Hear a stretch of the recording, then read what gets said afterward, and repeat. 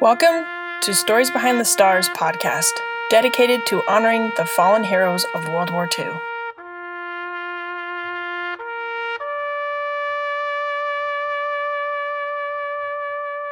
Welcome, everybody, to the Stories Behind the Stars podcast. I have an awesome opportunity today to have Luann Greenwell with me.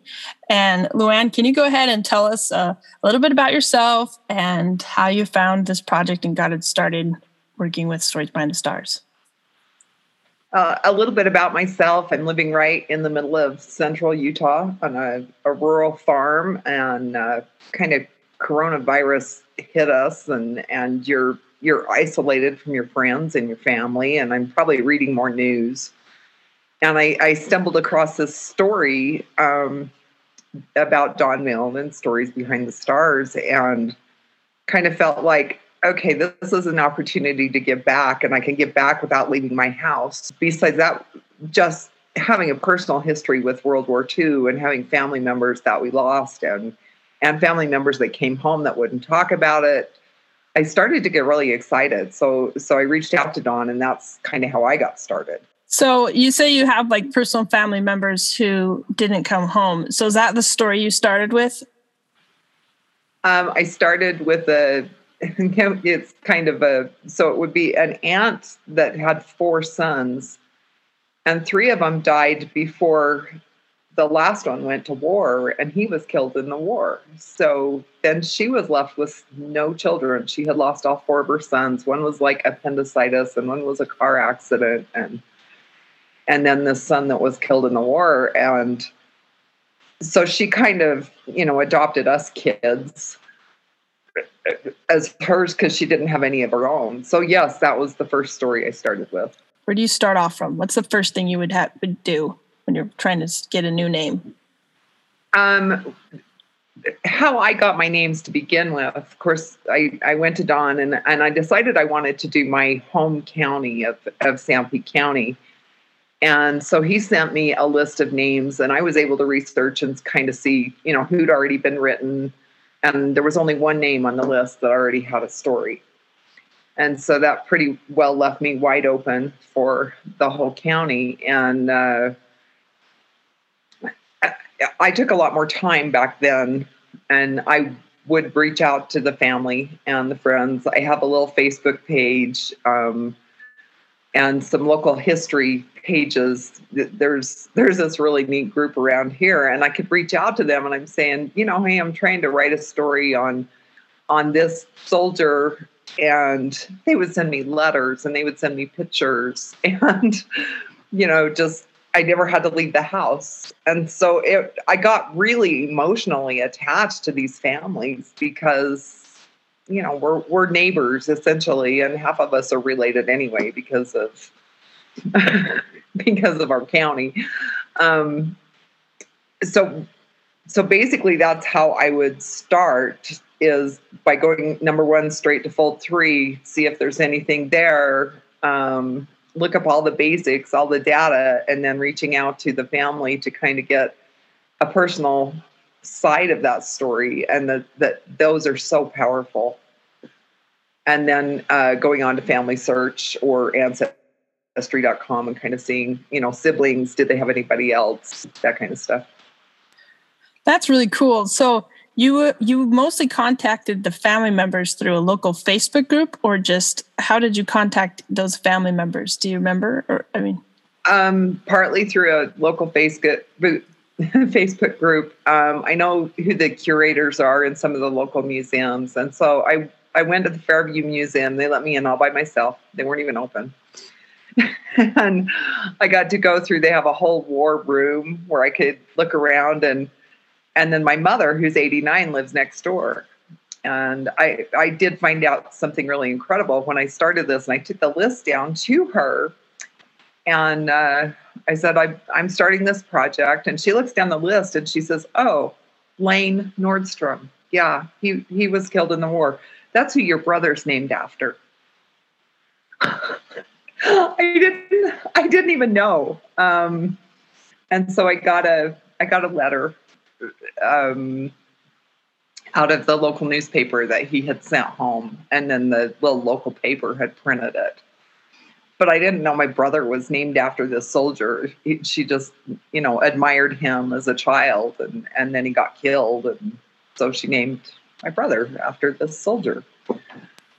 Little things like that. There was one that I was researching, and he had got shot down, but then his body was buried by a Japanese fisherman. And then after the war was over, the Japanese fisherman reached out and said, hey, this soldier's here. And they brought him home and buried him. And he was one of our neighbors. And so I called and talked to his grandson. And he didn't know that the body had been buried by the fisherman. That was something that I was able to share with the family. And it was really exciting to be able to tell them, about a little bit of the background that I was able to find. You're like the Sherlock Holmes that combined with Santa. You find these amazing things and these really cool gems, and it's like Christmas Day. This is so crazy cool. But that's true. I mean, I just literally kind of got going into this so deeply. And then when you run into one that you can't find a lot of information on, it's so frustrating. It's so hard. And that was basically, a lot of times when I would turn to the Facebook, the local history buffs, and kind of say, and so this one lady called me from Spring City because she had written some things on the Spring City soldiers for the museum. And she called me and she says, well, that guy, he wasn't really from here. He was from Delta, but this is his family and this is where he's from. And it's just amazing how much people want to help once they find out what you're doing.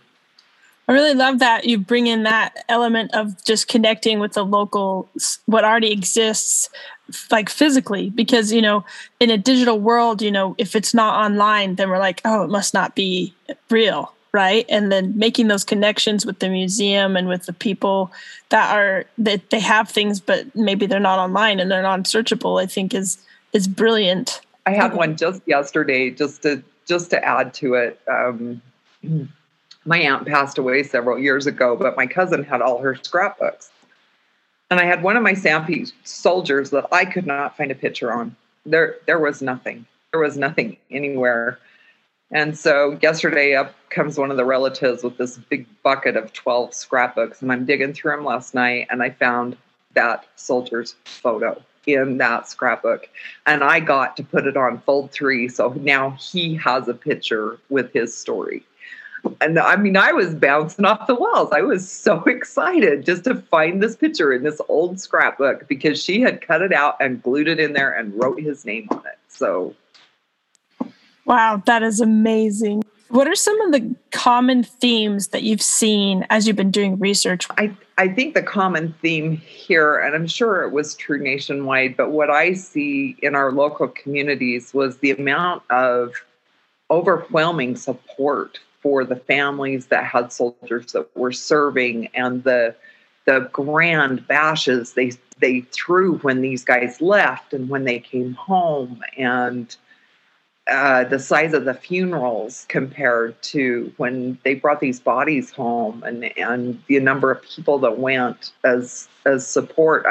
It's been really heartwarming, just the overall feeling of patriotism that was going on at the time. It wasn't controversial. It was what you did. What do you feel like you've learned that you'd like other people to know? What I learned in school and as a history buff and what I've read in books, it's all terrific.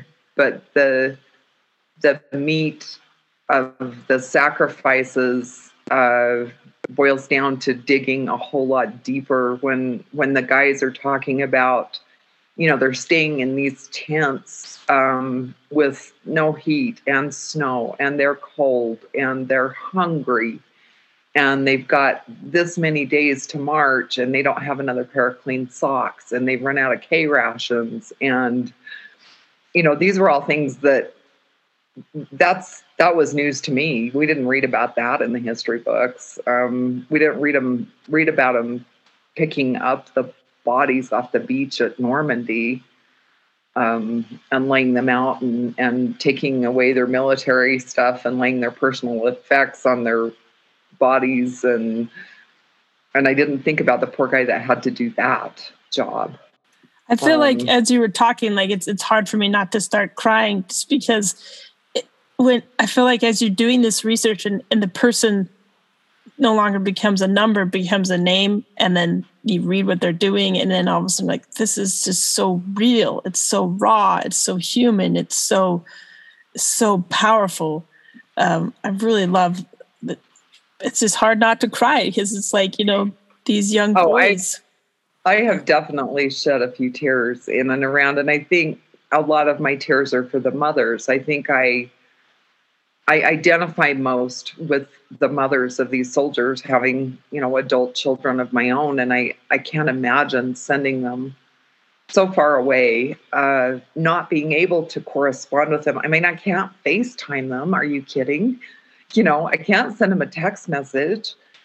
And some of these families here waited over a year to find out that their loved ones had passed away. I can't imagine being the mom just waiting and waiting for that news, because they didn't know. They didn't know they didn't know what was going on. They didn't know exactly where they were. They didn't know if they could correspond with them or not. So yeah, I've shed my share of tears. The worst one was when I read about the hell ships, and I don't know if I missed that day in history class, but that was something that I didn't know about until I started this project, was about them loading the soldiers on these hell ships, and then we bombed them and killed our own soldiers. No fault of the pilots or anything else. Totally the fault of the enemies. But what a tragedy! What an extreme tragedy! And I didn't know. Do you have a couple of stories that stick out to you that you'd really love to share with us? I've probably covered a few of them. The one letter home that I got, the guy was on the ship and they had just left here, and it was a big group of National Guard boys. So we had quite a few soldiers on this, and they were actually en route to Hawaii when Pearl Harbor was bombed. And then they went on to their battles after that. And this soldier had started writing a letter to his mom, and he talked about, what was going on in the routines of the day. And then he says, Mom, no matter what happens, I really don't want you to worry about me. I will be just fine. And if I don't come home, you will be just fine too. Whoa. I mean, well, he never got to finish the letter because he got killed. And one of his, I assume a bunkmate, somebody that shared space with him, picked this letter up and mailed it home after the family had received word that he wasn't coming home. And you could see where he'd go back and scribble a couple lines to his mom every day, but he just hadn't put it in the mail yet. So I thought how powerful that is to get that letter. And I posted the letter itself on his story. So I think it's pretty incredible. That's so beautiful. Think about the comfort that she got. To me, there's just a significance of there's got to be a higher power up there, that he's going to die. And he writes that right before he dies. And then she gets that, at some point, but you're going to be okay, Mom. That's something she probably just got her through all the hard days. I probably would have cried for 3 days just holding the letter, but right. He was thinking about his mom, and he told her she was going to be okay, and she was okay. Wow. So what's the name of that soldier? That one is Ralph Paul Nielsen. It's been really fun. I did 76 soldiers from Sanpete County that died in World War II. I'm just finishing up my 100th story. I kind of jumped on the D-Day. And that research is so much harder for me because I'm used to being able to find a grandkid. Yeah, right.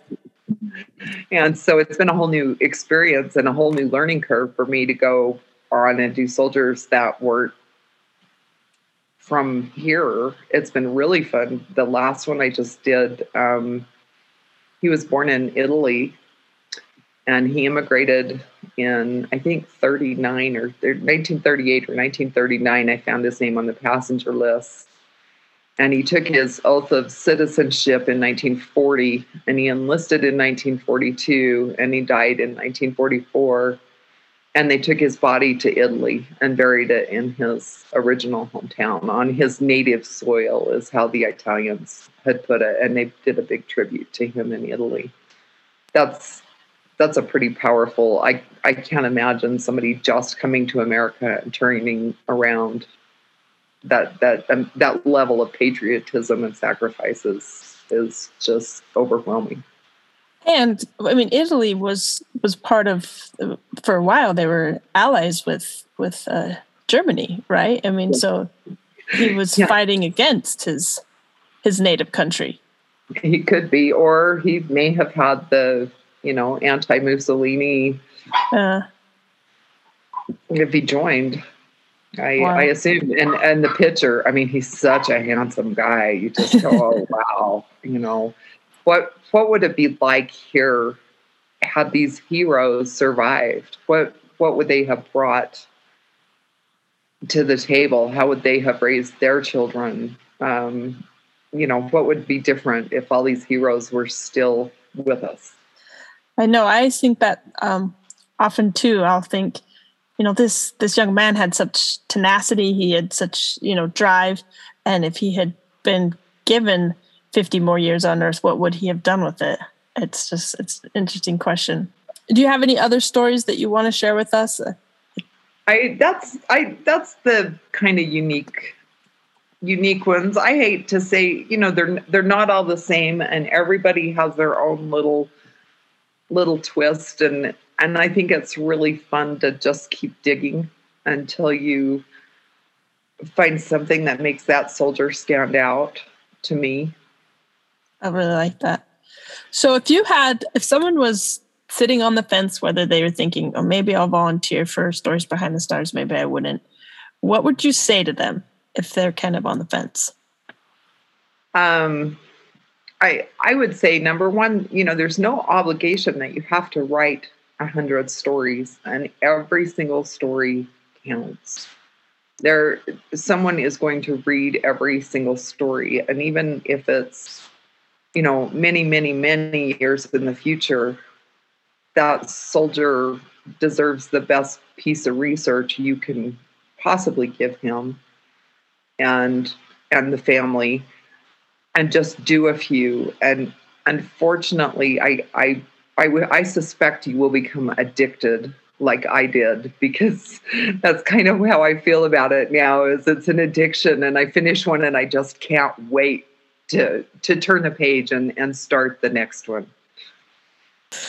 When my dad was doing his project, when he started this like 4 years ago, and he was just doing one a day on his lunch break, a favorite pastime at Sunday dinners was just hearing all these crazy stories that he would come home and at Sunday dinner, we'd all sit around the table and he'd share, listen to this guy's story. And it was just super, you could see that, it's very addicting, like to jump into these lives and to see what they did and to see what they gave up and to just honor them in this, small way that we can. And I love what you said earlier too, about how, you're stuck in your house because of COVID, and here you are, you can do something for someone and you don't have to go anywhere, and that someone is someone who has, passed away, but it's also like the future someone's, who are going to be able to see these memorials that will be online and through the smartphone app, and they'll read those stories and they'll make that connection. And I love that how you worded that. It's super inspiring.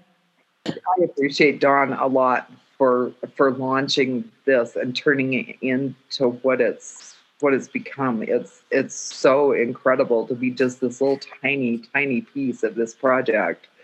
And I would encourage anyone, you don't have to be a historian, and you certainly don't have to be a professional writer. I think you need maybe just a little bit of passion for the family and for the soldier and for the sacrifice. But beyond that, there's not a skill set that's going to make you any better or any worse than anybody else. Jump on board and contribute.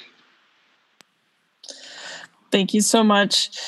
I really appreciate you taking your time with me today, and especially appreciate the stories that you've taken time to write. My dad and I are just so grateful for our volunteers, because we do work, but you do the real work that needs to get done, and we're so grateful for that.